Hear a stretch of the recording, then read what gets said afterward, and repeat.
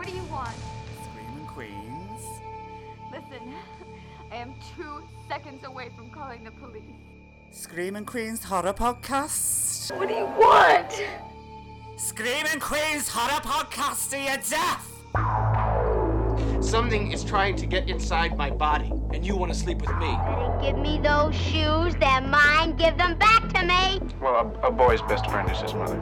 Hey, shouldn't you be folding towels somewhere, sniffing jock straps? It is time to keep your appointment with the Wicker Man. It rubs the lotion on its skin or else it gets the hose again. What have you done to its eyes? I see no manhood between your legs. You're going to meet death now. The living dead. They're coming to get you, Barbara. Get away from her, you bitch! It was an asylum! And it was hell! 20 years of pure hell! The devil wins sometimes. What's that like to live deliciously? They're here. They're all gonna laugh at you! To a new world of gods and monsters. Welcome to Screaming Queens, the horror podcast with the queer eye view. My name's Jonathan Larkin. I'm Stephen Moore. I'm Jonathan Butler. I'm Martin Fennerty. They're pointlessly threatening. I get to speak fast. I just like shoved my finger in Stephen's face. He's lucky that's the only place I shoved it.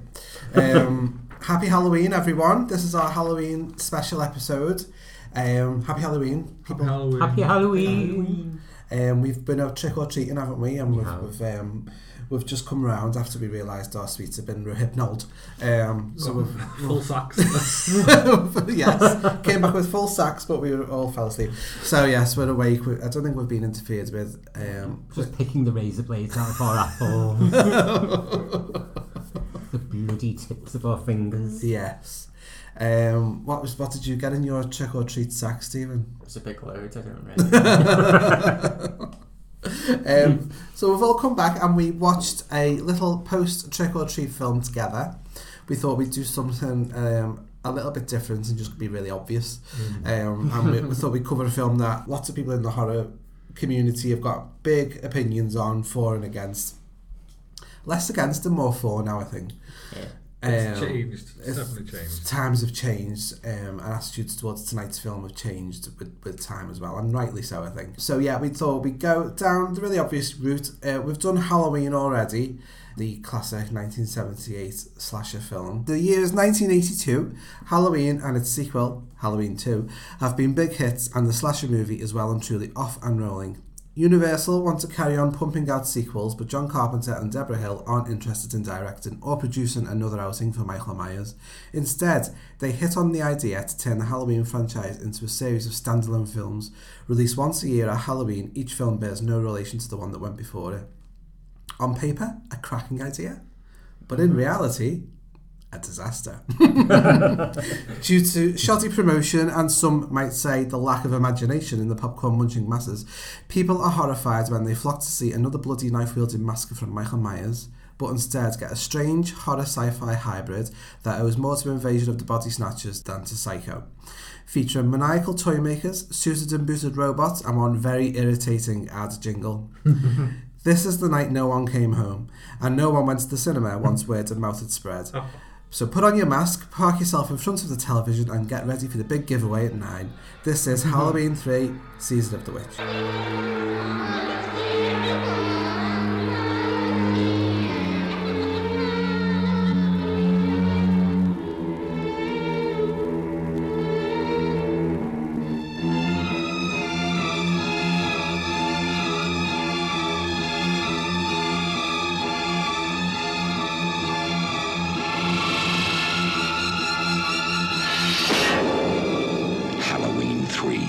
Season of the Witch, the night no one comes home.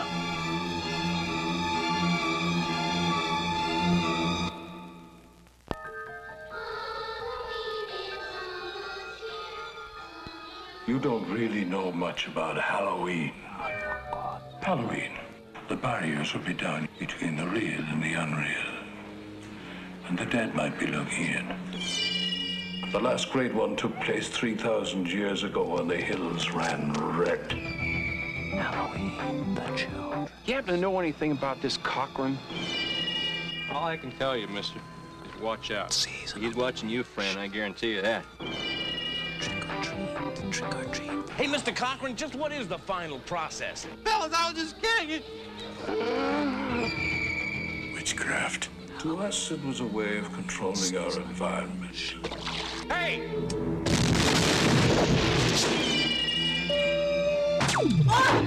Where are they taking her? They're taking her to the factory. I want a mask. Can I have a mask? Just what I had in mind for you, little buddy. Why, Cochran? Why? Do I need a reason? I've got nothing here to indicate there was ever a body at all. Operator, this is an emergency.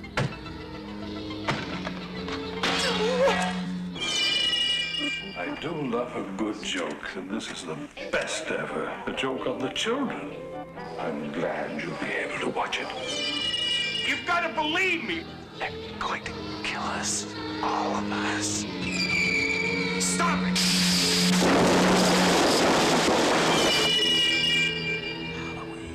The world's going to change tonight, Doctor. Happy Halloween. Stop it!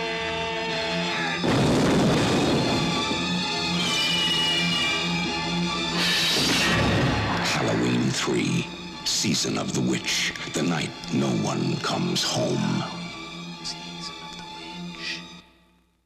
And I'd like to apologise in advance, but I will be playing that jingle as part of this episode. We did have a tally as we watched the film. Yeah, well, it got to 13, but right at there was 13 separate incidents, but in the last, it's the very, very end scene where he's just flipping through different channels. Yeah. And so it's played on every channel. So if you count it separately, it's 13, which is a good number. So I will be playing it 13 times throughout this episode. You might want to just leave now. I'm only joking, I won't play it that many times.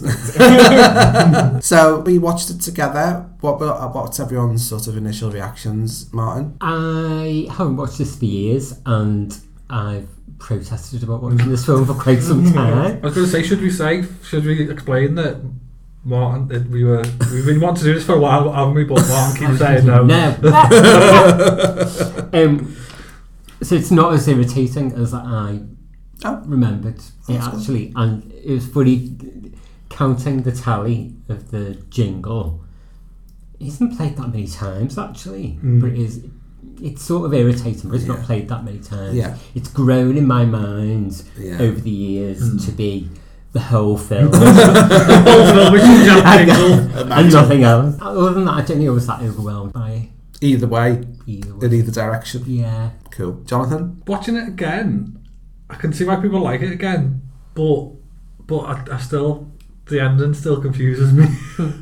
And I still like it, and it's good.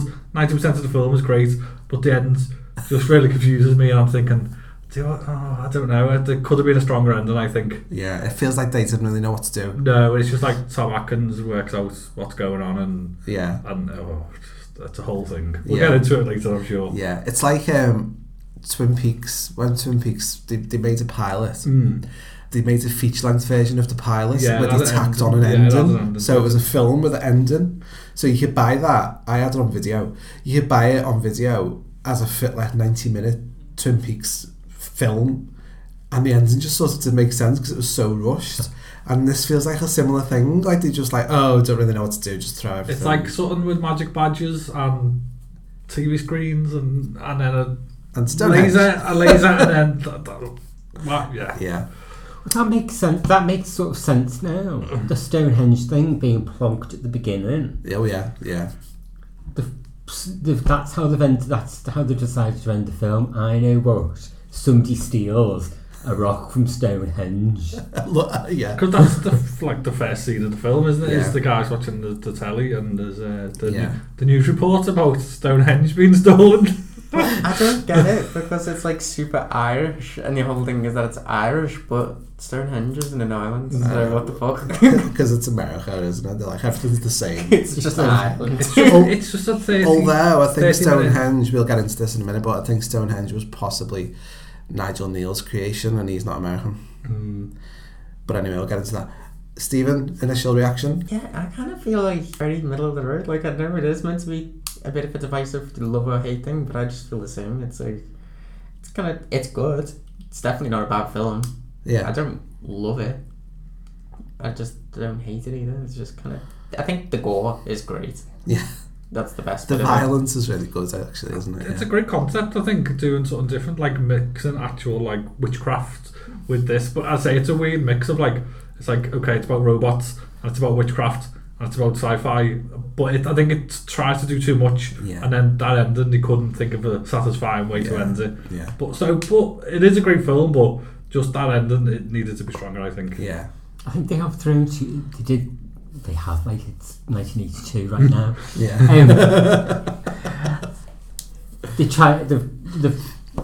They've shoved too many different things in all at once, like you said, witchcraft. You can't say that in front of me.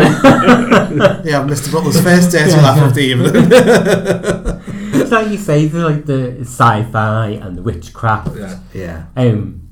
And it's meant to be like social commentary, I guess, on like consumerism and disposable shit. Yeah. I would have liked more children dying.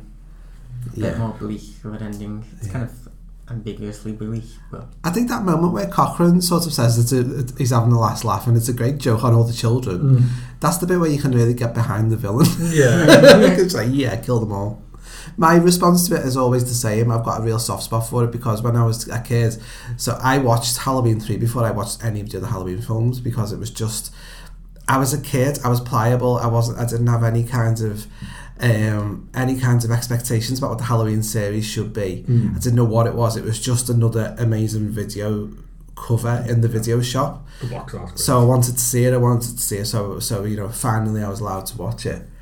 So I didn't have that baggage of this should be Michael Myers in this film, and all the stuff that people complained about at the time didn't touch me in the slightest. So I just watched this film straight off, and I was a kid, so the jingle didn't annoy me because you don't really get annoyed by that stuff as a kid. So from that, I've carried that through the rest of my life, really, just really liking the film for what it is. So I've always got a soft spot for it. I'll always sort of leap to its defence in a way, but I can always sort of see the issues with it as well. For me, it feels like it's an episode of The X-Files or something. It's like it fits into it. It would fit into a TV format really well if it was on for an hour. Yeah. And had more of a resolution at the end. And I think that's probably because of the way it was conceived. It's like a season finale of a sci-fi show. Yeah. Well, it is, yeah. It is, with that apocalyptic type ending where you're like, oh my God, what's going to happen? And then you come back for season 2 and actually it was a false jeopardy because they managed to switch it off in time and all that. But so yeah, I've always had a soft spot for it. And I actually think of all the Halloween sequels, I think it's a better made film than a lot of the Halloween sequels. Yeah, if you compare it to what came after, then obviously. Yeah, definitely. Halloween's not even the worst series, so it's got some good films in it. Yeah, it has. Compared to, especially that one with Busta Rhymes. Busta Rhymes. That's a classic. So of all the Halloween films, this is the second least successful of all of them. In terms of the money it took. Halloween 5 was even more of a disaster than this one. Yeah. And that is a bad film. But yeah, this didn't do well at all. I wouldn't call this a bad film. I think it was probably just bad marketing. Yeah. I think if they'd done it like we said, with they'd gone straight to kind of portmanteau style with the second film, it could have possibly worked as a series. Yeah. Of changing it up, but you can't do 2 films and then switch. Yeah, it just doesn't work. It doesn't make sense, does it? It's a bit of a daft idea, really. It's a good idea, but not after Halloween 2. But even without that, I think it is a bit too much of a mishmash. You reach that point where Stephen actually said out loud, and 2 seconds before I'd been thinking to myself, what is the motive for all of this? Yeah. So we were all paying attention to what the motive is. But I thought, God, you could have... I don't know whether more could have been made of that. Yeah. Why, Cochrane? Why? Do I need a reason? Mr. Kupfer was right, you know. I do love a good joke, and this is the best ever. A joke on the children. But there's a better reason. You don't really know much about Halloween. You thought no further than the strange custom of having your children wear masks and go out begging for candy. It was the start of the year in our old Celtic lands, and we'd be waiting in our houses of wattles and clay. The barriers would be down, you see, between the real and the unreal. And the dead might be looking in to sit by our fires of turf. Halloween. The festival of Samhain. The last great one took place 3,000 years ago, and the hills ran red with the blood of animals and children. Sacrifices are part of our world, our craft. Witchcraft. To us, it was a way of controlling our environment. It's not so different now. It's time again. In the end, we don't decide these things, you know. The planets do.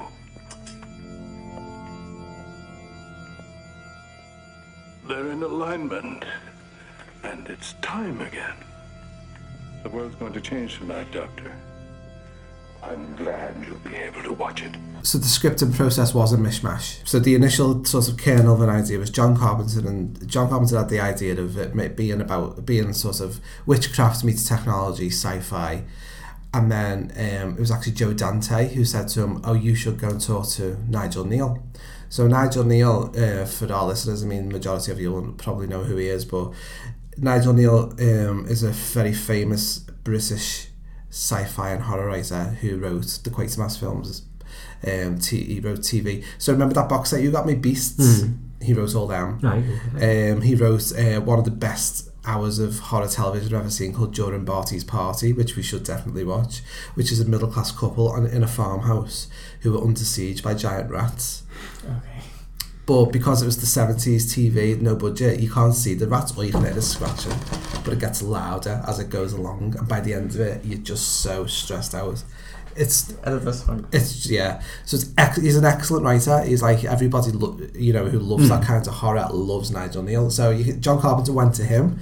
So he wrote a draft about witchcraft and technology coming together, because the supernatural and technology were always his thing. So remember the Stone tape? Remember we watched that together? Yeah. Which I found a bit dry.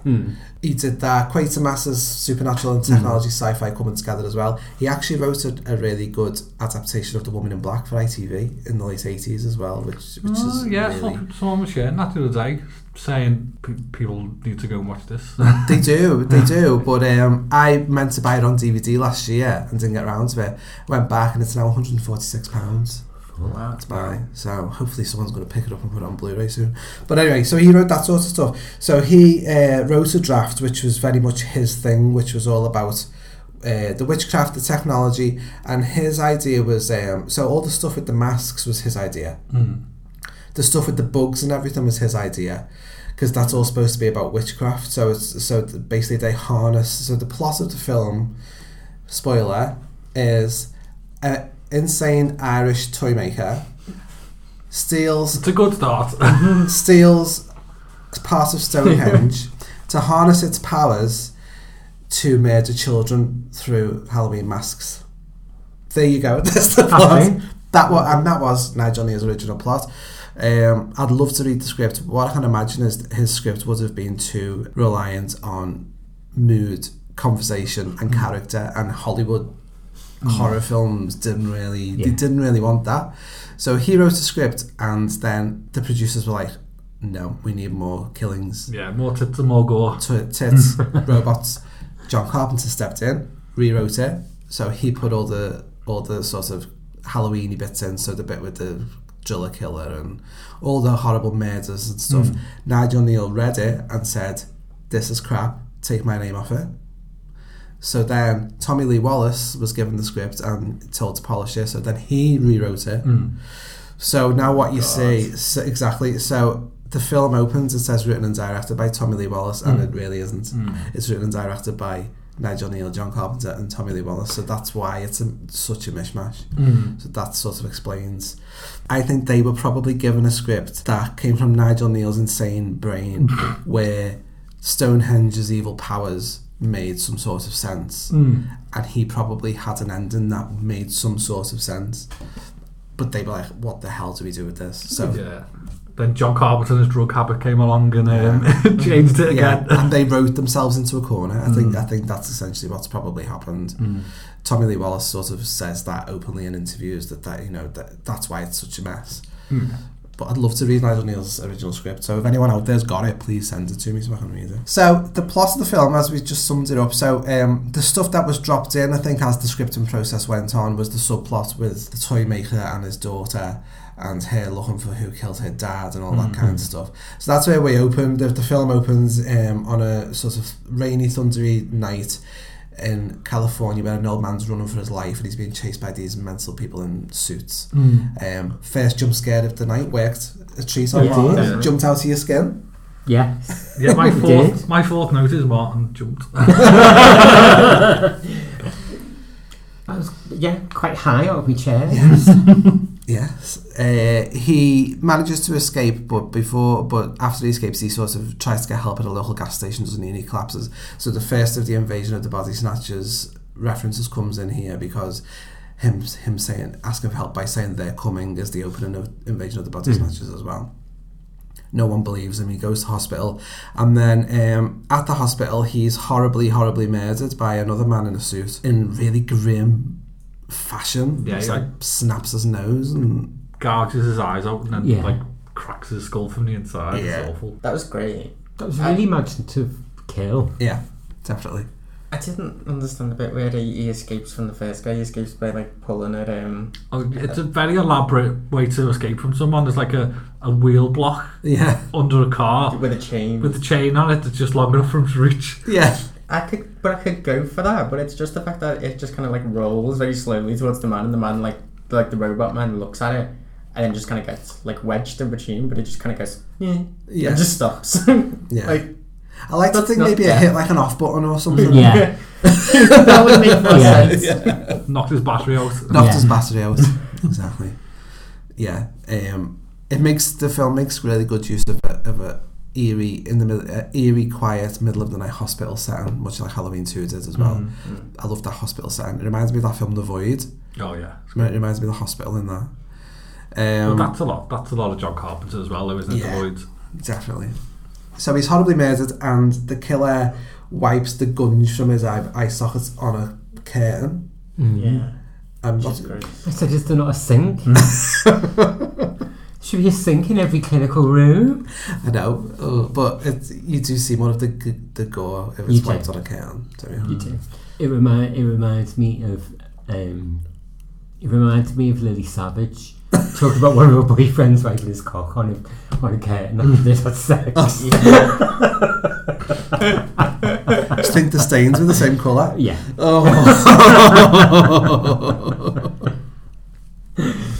Oh dear.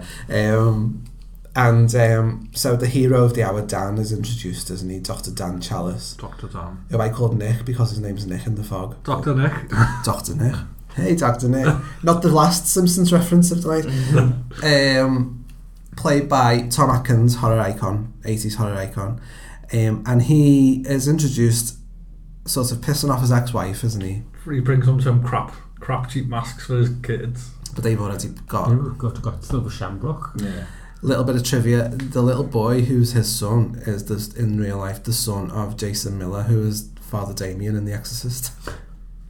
Gosh. Yeah, how's that for a connection? The ex-wife is played by Nancy Loomis, who was in Halloween and The Fog and various other John Carpenter films, and married to director Tommy Lee Wallace at the time of making this film. How do you got the surname Loomis from? Loomis is a common surname, isn't it? Isn't Thingy? Donald Pleasance. Yeah. Loomis and Thingy. Yeah. And Psycho as well. Well, Sam Loomis is in Psycho as well. Yeah.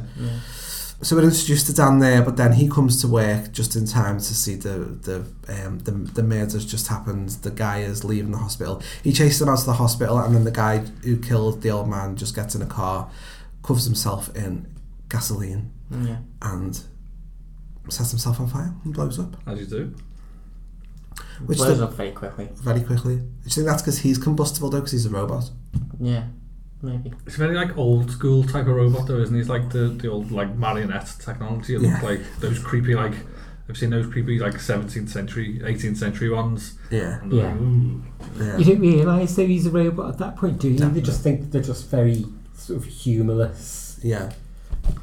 Like men. secret agent. Yeah. Kind of. It was drugs, probably.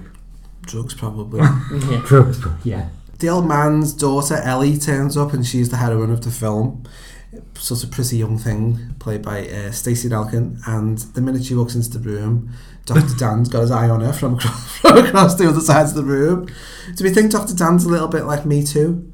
Very much. He has sexually assaulted 3 people in this film. Well, 37 years later he would be. Yeah. Early 80s. It was occupational hazard. It was just, Yeah, well. To be fair, they all seem to enjoy it. And what did you say about him as well?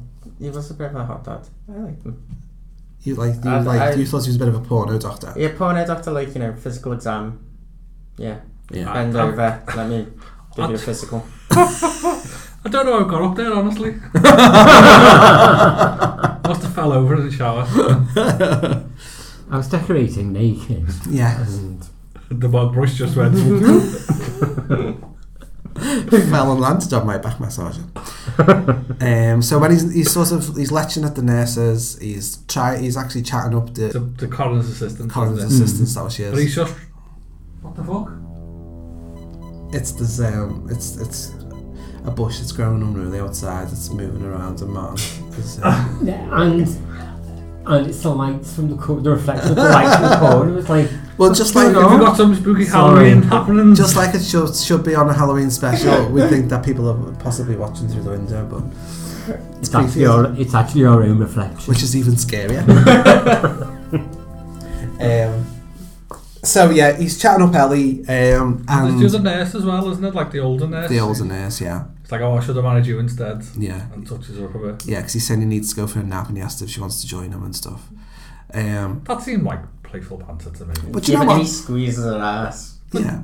That's when you draw the line. The rest was okay. But she's okay with that. She says she gives him what for and says you've got to be careful. I play for keep. Yeah, she does. She's laughing. Mm-hmm. She is. She's asking for it. It says white clinical shoes and the nurse's uniform. Exactly. If you don't want to get touched up, don't dress like a nurse just because you're a nurse.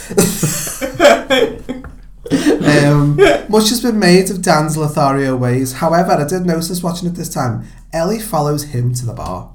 Yeah. Oh yeah. She goes and tracks him down. Ellie's not afraid to put herself out there. She is really not. Within 10 minutes, he's binned off his ex-wife and kids, bought himself a 6-pack of beer. I love that shot. Yeah. He's on the phone to his ex-wife saying, oh no, something's come up, there's a big doctor emergency or something. Yeah, big doctor emergency conference I've got to go off to. No, I can't remember the name of the hotel. Yeah.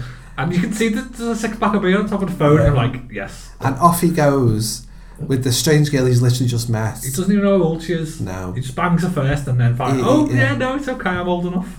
And she still doesn't actually give him a proper answer. Yeah, I'm older than a lot. Yeah. See, I think that's a clue. I'm older than a look. That's a clue, she's a robot then. Another rug pull from Jonathan Butler. Very possibly, yeah. So they go off because she wants to find out what happened to her dad. The last thing he did was he was buying toys from Silver Shamrock in Santa Mira, California. So the most sort of logical thing that they can do is go and investigate, even though they're complete strangers, even though he's got commitments with his kids. The best thing he can do is run off with this young girl. Yeah, I think I would as well. Off they drive to Santa Mira, another Invasion of the Body Snatchers reference. Santa Mira is the name of the town in Invasion of the Body Snatchers as well. They get to Santa Mira. It's the quintessential weird little American town where everyone's peering out the window to drive in. According to the cast and crew, the actual town of Lolita, California, where they filmed it, was exactly the same. They said it was just as weird in real life. I like to call Lolita as well. Lolita, well, yeah, I mean, yeah, especially when he doesn't know the age of this girl. He's going to Did Jeffrey Epstein put any money into this? They get there and they decide that the best thing to do, the next logical step, is to pose as a married couple and check into a motel together. Rafferty, who runs the motel, talks like the evil leprechaun in The Simpsons. They're put in the same room with only one bed. Yeah, you've got to keep up appearances though, haven't you? Yeah. Pretending to be married. She says, "Where do you want to sleep, Dr. Chalice?" Which I responded with, "Yes, girl." Do it. Because he goes from, "Oh, I can sleep in the car, or I can sleep on the floor," and it's just getting closer and closer, and she's just like, "Get in there. Just sleep in my minge."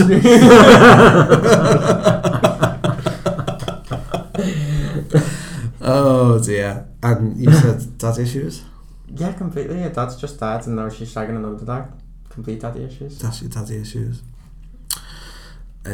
Which he takes full advantage of. One of the strengths I think this film's got is the atmosphere.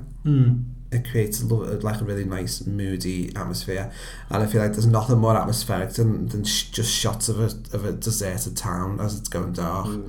I think that's really good, especially with the synthy. Yeah, the score's brilliant. It's fabulous. So there's actually curfew in this town. We don't really know why. There's no police in the town, just a curfew. So just these robot guys driving around so fast. Yeah, weird. It's really weird. And the rumour is that the voice that announces curfew is Jamie Lee Curtis, and I think we all agreed that it did really sound like that. Yeah. Nick goes out to buy beer after curfew and takes all of the darkest, creepiest route home. I thought that was a bit strange. Why? Why would the shops be open if there was a curfew? Because they'd never have any Where's business. you going to buy it from? It's a good question. Why would you open if nobody's going to be around because there's a curfew? Yeah. That could have been very easily covered with the shopkeeper saying, "I was just about to close up." Although we do get a good scene with a tramp. Which, another jump from Martin Fenton. Oh, yeah. The tramp with the perfect teeth. Yeah. See, he's an American tramp, isn't he? That's an American tramp's teeth. If he was in Britain, he'd be like, "Oh, he's got perfect teeth." Yeah. Yeah. It's like, "Oh, his veneers look slightly off. He must be a tramp." He pops out of the shadows and asks if he can bum a drink off Dan. Yeah. And Dan's like, "Oh yes, vagrant who I've never met before." He just say he's got no disease. No disease. He clarified. Would you trust him? He was very clean. He just had like one little bit of dirt on his face where the makeup guy's just gone. And you would just think, his teeth are alright, he can suck my bottle. Would you? Well, you know what I mean. Because his teeth are alright, you'd probably think his oral hygiene is probably okay. I hope you're going to tip him well for sucking your bottle. Oh dear. Exploiting the home. Yeah. He does get good information from him. He does. He says like strange things are going on at the Silver Shamrock factory after dark. They never hired any local people. No one who worked there is actually local, aren't they? Well, he did bring people in. This is very more Charlie and Chocolate Factory the more you think about it. Like the robots, the Oompa Loompas, because they all came from a foreign land. He's very vocal against Mr. Cochran, and then once Dan's gone, he is then attacked by two of the robot men, who get him on his knees between them, and it does look a little bit porny. It's very buried. A bit Men at Play, I thought, with the suits and everything. And they pull his head off. And they pull and there's a big spray.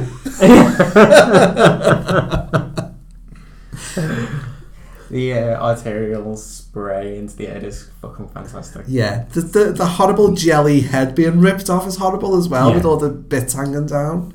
Really grisly. The gore is brilliant in this film. At the motel, we've met Marge Gutman, who is not happy with her purchase from Silver Shamrock, and we've also met Buddy and Betty Kupfer and their little buddy. Little buddy. Little fucker who rides around on his bike flipping the birds at people. That actor is now a rabbi. Yeah. Okay. Gosh. There we go.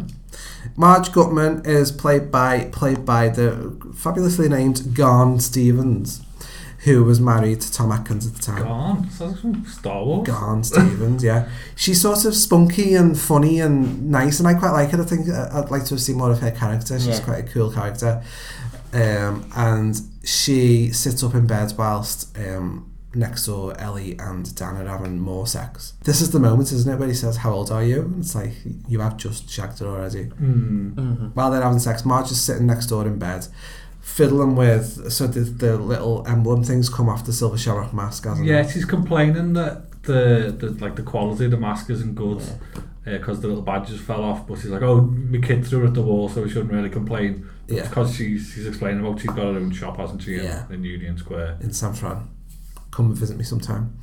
So she's messing with the button, the badge that's fell off. My super nerdy moment here is realising that she's listening to the same piece of classical music that Stevie Wayne listens to in the car in the fog. I know, it's sad really. And she's fiddling with the thing, and then suddenly a big shaft of light comes out of it, a little bit like a Star Wars lightsaber, vroom, into her mouth, and then the most horrible effect afterwards where the face has been like exploded. Yeah, it's just a mess. It looks more like something blew out of her Out, mouth yeah. than in, but then I suppose the bug claws out, and then claws up her face into her hair. Yeah, I don't like that. It's just awful. It's the bug in the hair that really bothers me. Yeah. So very quickly she's ushered into she's like shoved into an ambulance, isn't she? She's got like a sheet over her face, but she's still alive. She's dead. It's like, oh no. Dead. Well, you hope she's dead. Yeah, Nobody really wants to be alive. No. With that. I just think, I don't know who they were kidding, but he barges through so self-righteous. Like, I'm a doctor. I'm a doctor. Yeah. What are these 12 people in white coats then, mate? Piss off. Yeah. But then the next day he's pretending that isn't he pretending to be like a shopkeeper the next day? It's like Mr. Smith. This guy could not remember 12 hours ago. So she's ushered into the back of this ambulance van thing, and instead of taking her to the hospital, they said, "We're going to take her to the factory." There's alarm bells ringing everywhere here, isn't there? Yeah. You'd be like, this is fucking weird, we're going. But obviously they don't go home.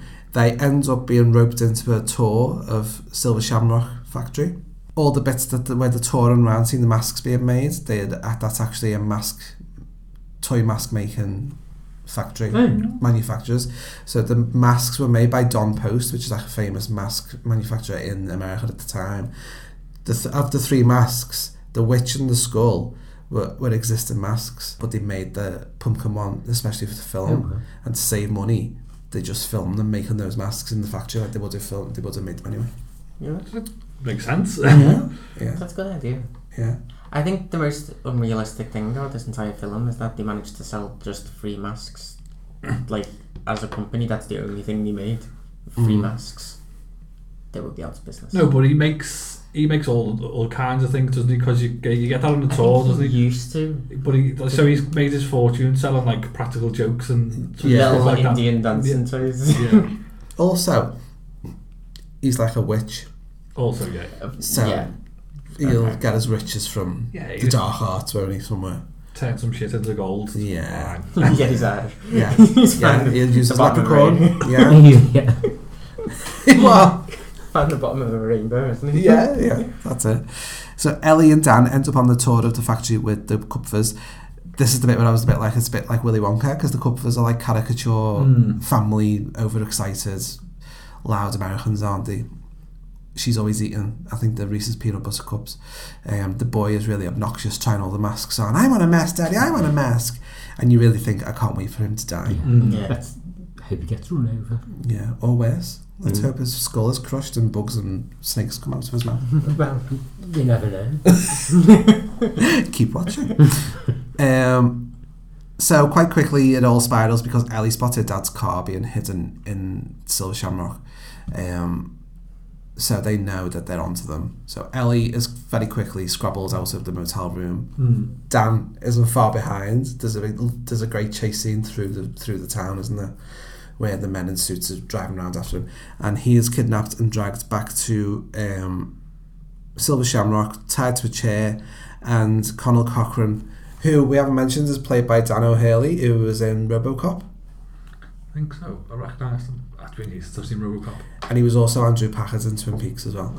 He's good at playing the sort of arch-villain type roles.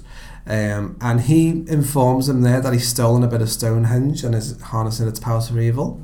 As you do. Yeah. Casual. And basically he says it's better to show you rather than tell you what this power can do. Yeah, because to explain this in a script would take ages, so we just show you. Exactly.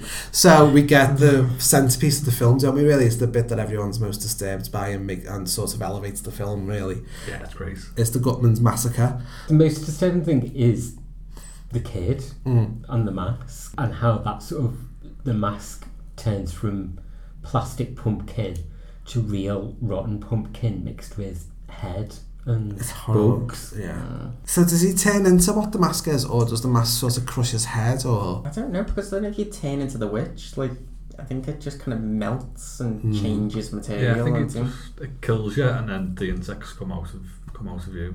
Yeah. It's like you're rotten, isn't it? So that's why the insects are all over you, I suppose. The rattlesnake. Yeah. Oh, it was horrible. It reminds me of the way they trigger it is through the flashing lights on the screen, and like the music starts playing on the advert and the lights flash, and that's what causes the reaction to happen. And it reminds me of years later, there was the episode of Pokemon where it caused everyone to have fits. And, like, half of Japan went into seizures watching the episode of Pokemon, and they got banned everywhere, obviously. Which also got parodied in The Simpsons, yeah, saw that one. Battle of Seizure Robots. Yeah, remember that? Yeah. So when that happened in Japan, was that like in this film where everyone was watching at the same time, and it happened to everyone at the same time? Everyone at the same time, and like hundreds of kids went to hospital. There's the cool like marionette that he finds, isn't there, while he's searching the factory, the old woman. That's really fucking creepy. It's brilliant. And you missed this escape, because this escape is actually quite good. It is quite good, but I thought it was it's maybe before he gets captured. So he sees the Gutmans get killed. So this is all on camera, isn't it? So he gets to watch it all. The Gutmans die. The kid dies first, then the mum sort of just collapses and has a heart attack or whatever. Because he sneaks into the factory first, doesn't he? And it's when he's looking at the knitting robot, the fella appears behind him. So it's fair. It's before he's captured the knitting robot. Yeah. Okay. And is that a rattlesnake that bites the dad? Yeah, it is definitely a rattlesnake. Because they had a real rattlesnake on set, so everyone was shitting themselves because they thought it was probably been milked first, so it probably wasn't poisonous. Yeah. But that creepy marionette, so it's like an old woman, is she knitting? Yeah. Very creepy. I love the lighting in that scene as well. It's lit really well. Apparently, so they filmed all the mask stuff was in the Don Post.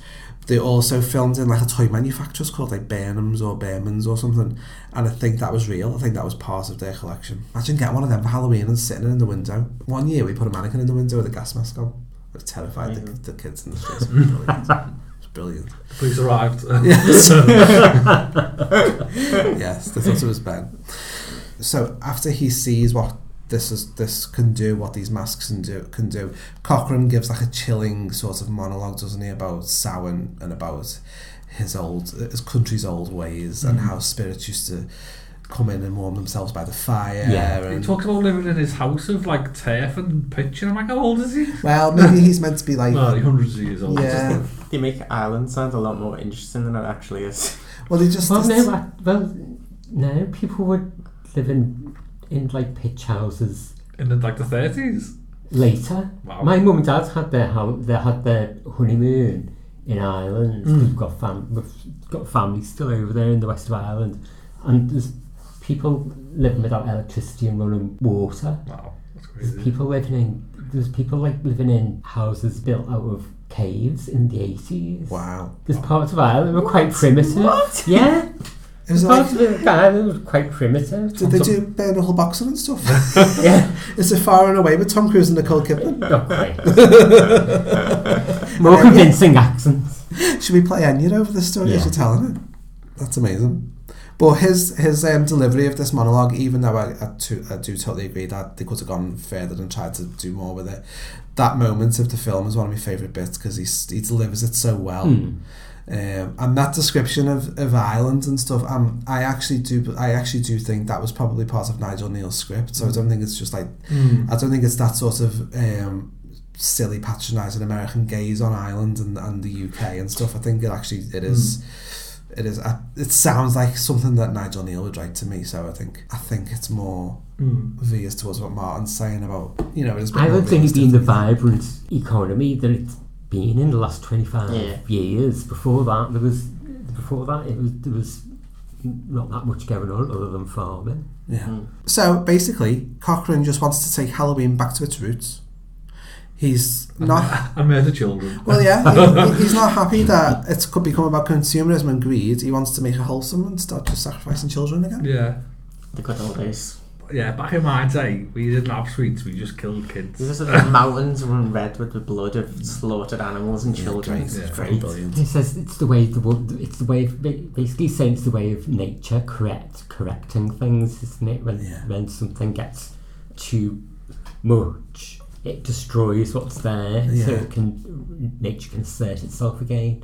It's like Extinction Rebellion. Just kill loads of children and we'll solve climate change. And it's also got that stupid classic plot device that's in everything, that the planets have aligned. Oh yeah. Yeah. The planets always align. But that always works for witchcraft, doesn't it? I do like a bit of planet aligning. Yeah, it always reminds me of Hercules. Nigel Neal wrote The Witches as well, you know, the Hammer one with Joan Fontaine. Oh really? Yeah. He likes his witches. One of the, I mean, there's an amazing moment here, isn't there? So they do a really clean job of saying this is what is going to happen, this is going to be awful, and then they do a montage of every child in America wearing these masks, and I think that's really effective. Those clips of the kids out trick or treating. Yeah, and I like the fact that they all like kind of change it up a little bit. So like there's a pirate pumpkin. Yeah, and like, you know, they all accessorize it. I think the front cover of the box art is from this scene, isn't it? Yeah. It's like the kids in the silhouettes as the sun setting. It's brilliant. Yeah. The sun sets for the last time. Mm-hmm. And we get was it Landers department store in the background? Yeah. I was like, I'm guessing that's a reference. Yeah, John Landers. Yeah. So Dan, how does Dan escape? He kicks the old-fashioned like CRT telly, gets a piece of glass that he's broke off it. After moving his chair there, gets a piece of glass off it, cuts his restraints free, and then runs off down the hall. No, he does something else first. What's the missed? Oh, he gets in through the... Oh, sorry, yeah. While the his hands are still bound, he manages to fling his Halloween mask over a camera. The other end of the room in the corner. It's a great throw. Totally realistic. He is a doctor. So, yeah. He's good with stuff. His hands are probably pretty good. And then he escapes through the vent, doesn't he? He does, and then he finds Ellie, who is strangely quiet for the last half of the last like 10 minutes of the film. I kind of thought that she died, and I'd just missed it. Like I'd looked away because I was like, "What the fuck is she?" Yeah. I didn't quite understand why she was completely still, not moving, strapped to a trolley. Yeah. The next thing, she was very animated. Yeah. So it was like, yeah.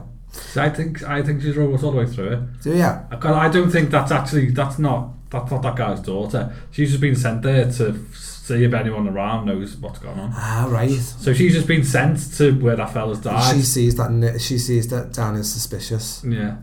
But I just feel like, although it does, he wasn't that suspicious up until the point that they fucking told him the rest of the story.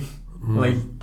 Why not just kill him like you do with everyone else? Well, that's it, because even if she's a robot for like the second half of the film after he rescues her, when he's like destroying everything, why doesn't she just stop him then? Yeah. Why does she wait for him to start the plan and then I'll just kill him now that he's destroyed everything? It's like, what? That makes no sense. Yeah. Yeah, very true. Because reasons, John. Because reasons.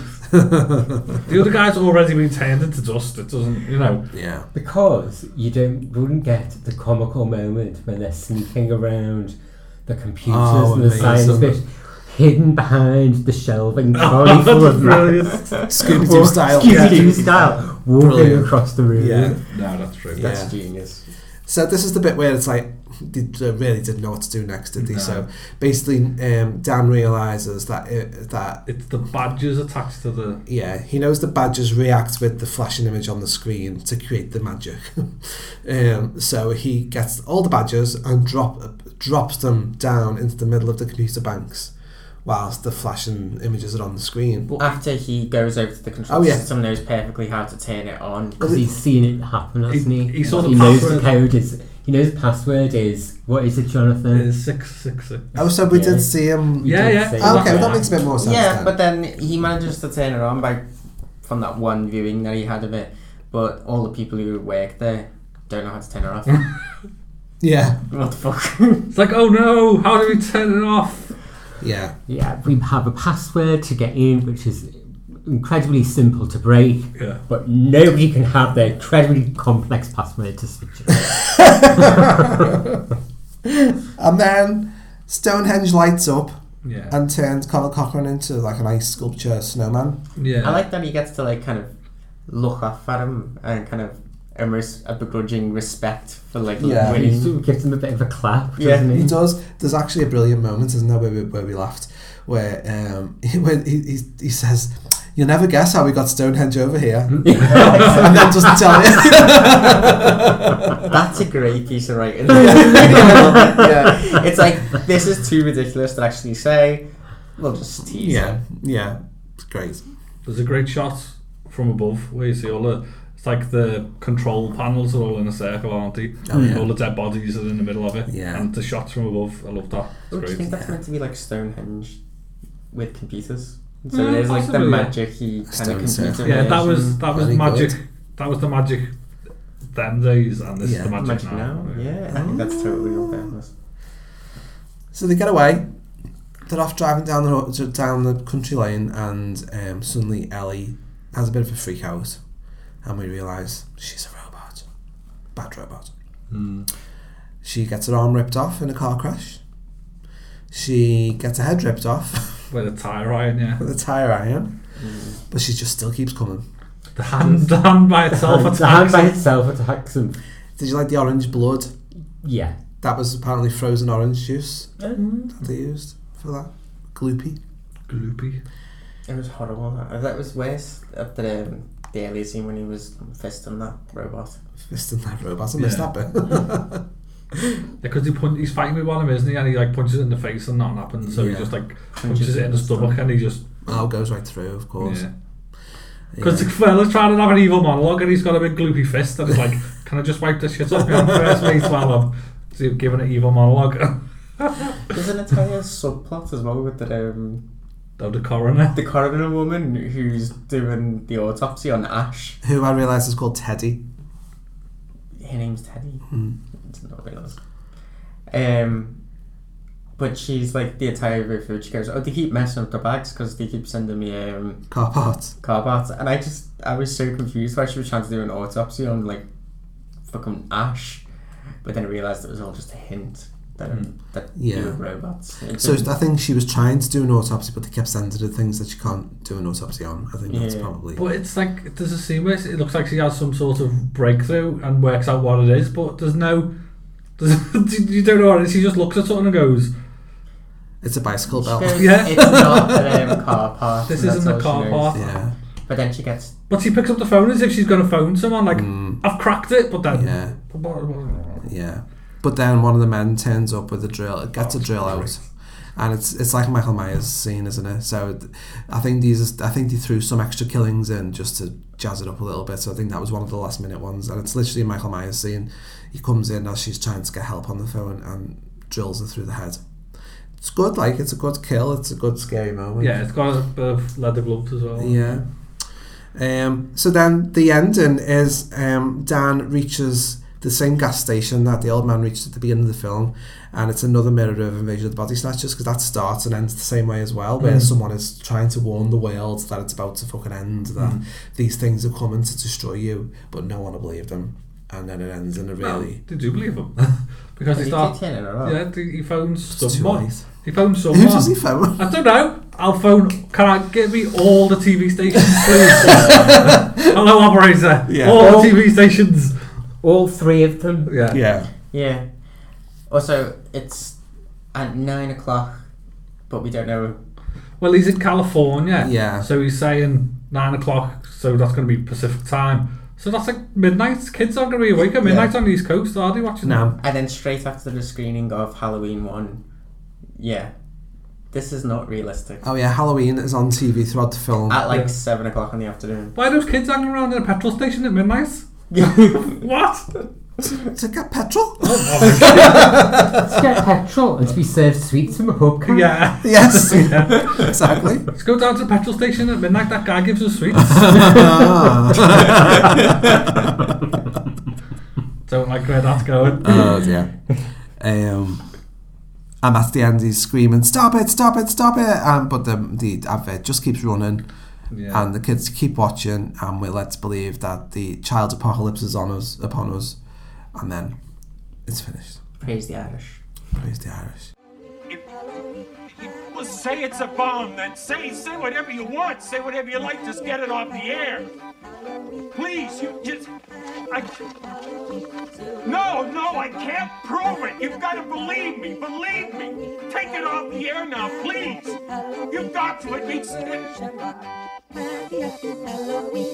Please excuse the interruption. We're having technical problems. Please stand by. It's time. We are experiencing technical difficulties. Please stand by. Dark masks, gather round your TV set. Put on your masks and watch. All witches, all skeletons, all jack-o'-lanterns. The third commercial, it's still on, please.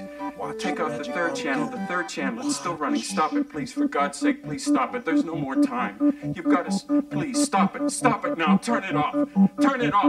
Stop it, stop it, stop it, stop it, stop it, stop it, stop it!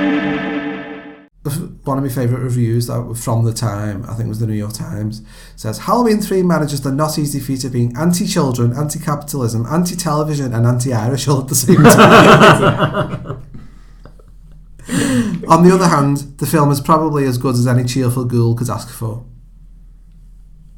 It didn't get a good reaction when it came out.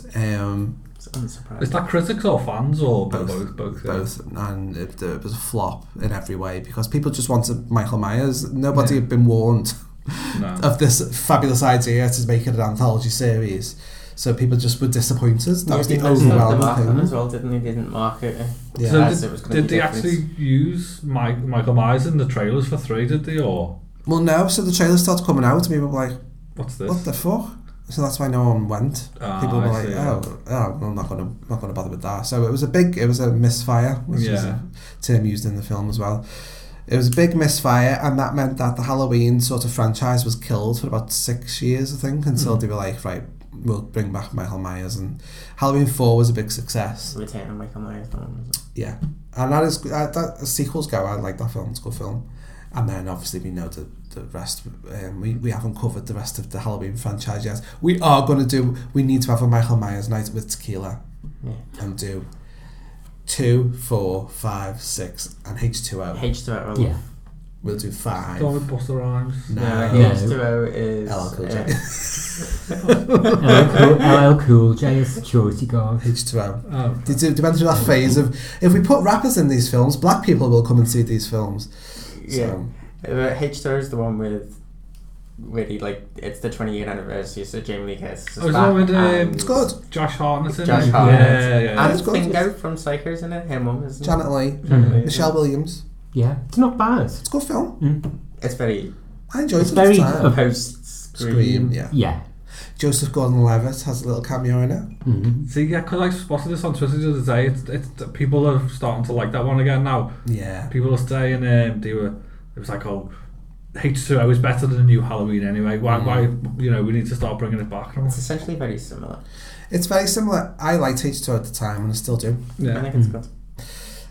So yeah, big sort of flop, but then over the years, through VHS, then through DVD, and now through Blu-ray, where we start to reassess those sorts of films and give them big fancy upgrades, people are now saying Halloween 3 was misunderstood. And I've always thought that anyway, because like I said at the beginning, I never had that preconception anyway. I always just liked it. Yeah.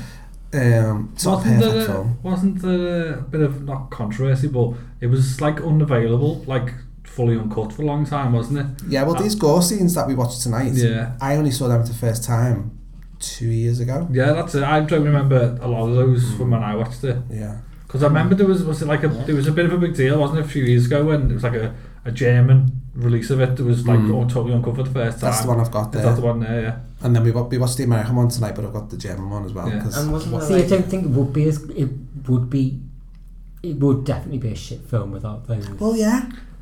It would be. Because those little spikes of horrible stuff make you pay more attention. Yeah, really, and they entertain you. The rest of the bits in between, just on their own, wouldn't be entertaining. Yeah. So I think that's probably why I despised this film. Yeah. Because I haven't seen it with the actual bits that make you enjoy it. Right, yeah. Yeah. I think the bit with the kid dying was always in it. Yeah. But the actual gore effects, bits weren't. I do feel like with most things in life, Buffy does a much better job at telling this story. Buffy? Yeah. There's the episode in Buffy where... Ted? No, not the robot one. Oh. There's an episode of Buffy where there's Giles' old friend opens a shop that sells Halloween costumes, and then everyone becomes the costume that's really that they're good, wearing. yeah. And that's such a good fucking episode. And it always reminds me of this, and I think that's just well better. Yeah. And what's the episode with the gentleman? Yeah. Hush is great. Yeah. Strange, silent, suited beings done much better by Buffy. Robots as well. The robot boyfriend. But then sometimes it's better, like I was saying before, it's better to sort of tell a story like this in a televisual way. And Nigel Neal was a television writer. Yeah. He wrote films, great films, but his best work was TV with no budget and just people talking and character development. And I feel like he probably wasn't suited to do a film, to write Halloween 3. Do you know what I mean? And I think that's a service to him, not us. I think he would have been better suited to writing a standalone story like this for TV, for like a series, like a Beasts type you can imagine ITV or BBC producers getting him, and Hollywood producers thinking, what's this rubbish? Exactly. You don't hate it anymore, but you still don't love it. Yeah, essentially. Yeah. John? Yeah, no, I like it. I think there's a lot to like about it. I'd say the strange mix of, obviously you've got sci-fi and old style magic and witchcraft and a bit of everything. So I do really like it. I just think it does get a bit messy at the end, and it's a bit of a Deus Ex at the end, isn't it? Just throw the badges, something happens, film's over. Yeah. But I've seen a lot worse. Yeah, definitely. I think it's good. It is really good.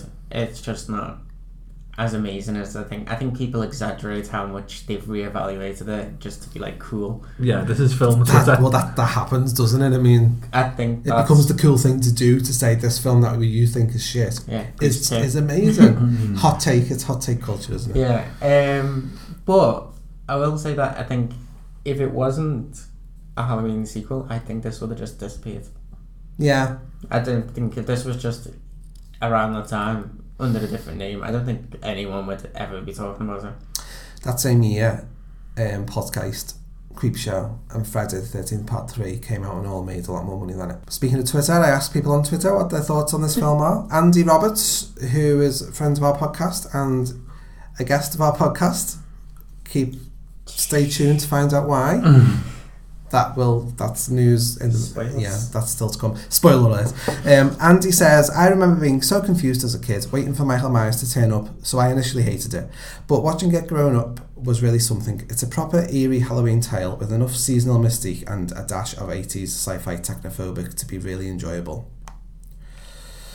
The plot is bonkers but exceedingly fun. Some of the special effects are the right side of nasty and the performances are pretty good. It does have the Stone Thing magic from Troll 2. But Conal Cochran steals the show. Just pretend it's not the third Halloween. Horror Movie Podcast says, because I said, is it a trick or a treat? Horror Movie Podcast says, treat. It's obviously going to be disappointing within the context of a Michael Myers driven franchise, but there's no reason to hold it to that standard. That the movie is a blast on its own terms. Is Michael Myers in it? Do you see him on the screen, or do you just see Jamie Lee Curtis on? When there's clips, isn't there, from Halloween in it? You see him on the screen. I think he's on the first. He's on the first. By the way, apparently, those clips from Halloween came in the John Carpenter rewrite.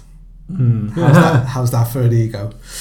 But I suppose they needed some way to justify it being called Halloween, wouldn't I think it's a bit too heavy-handed, though. I'd rather just someone else in the toy shop just have the mask on sale.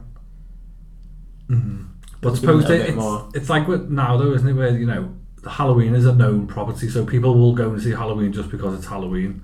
So that's probably why they did it. They probably thought if there's not enough of Halloween in this film, people are gonna be, what's this? Yeah. So I think they probably they weren't wrong. Well, they were wrong. But I think the studios probably said put those bits in. Yeah. Movie Graveyard says the best horror movie ever made. Slasher Trash says genuinely one of my favourite films of all time across any genre. Barvalamp says I've loved it since I was a wee lad and nothing has changed over the years. House of Wax is better.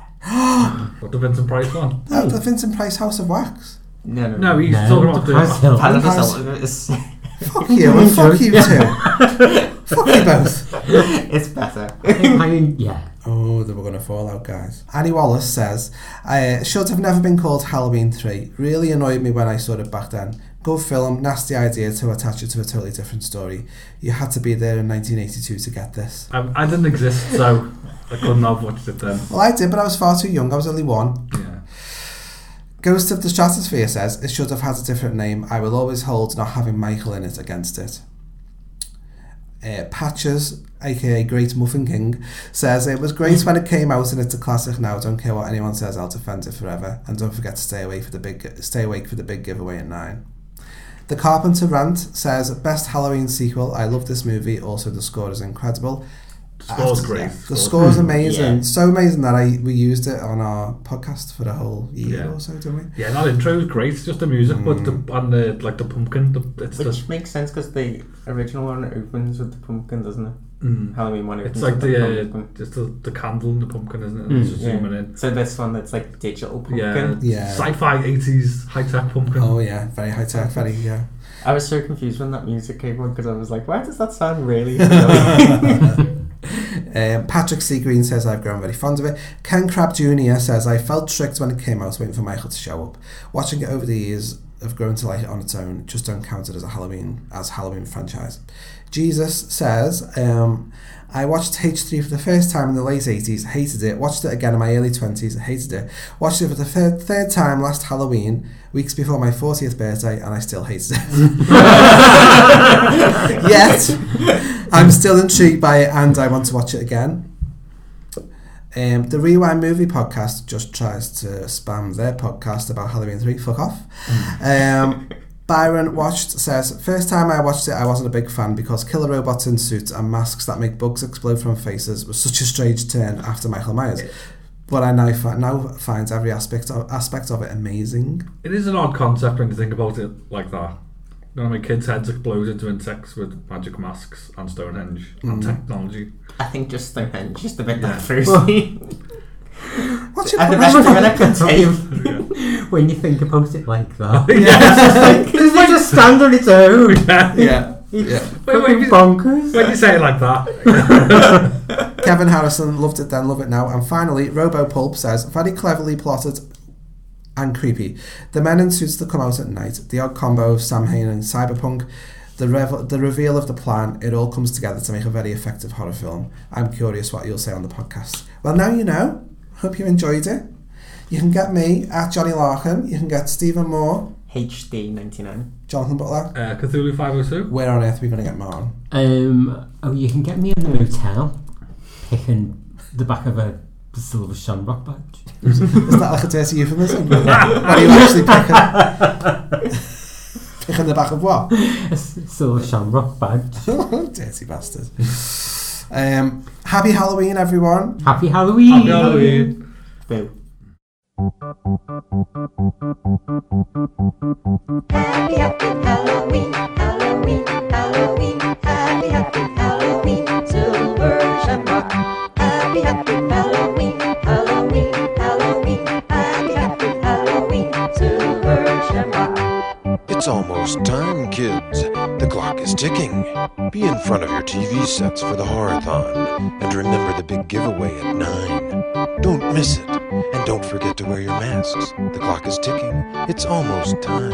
Happy, happy Halloween, Halloween, Halloween. Happy, happy Halloween, silver shamrock. Happy, happy Halloween, Halloween, Halloween. Happy, happy Halloween, silver Thank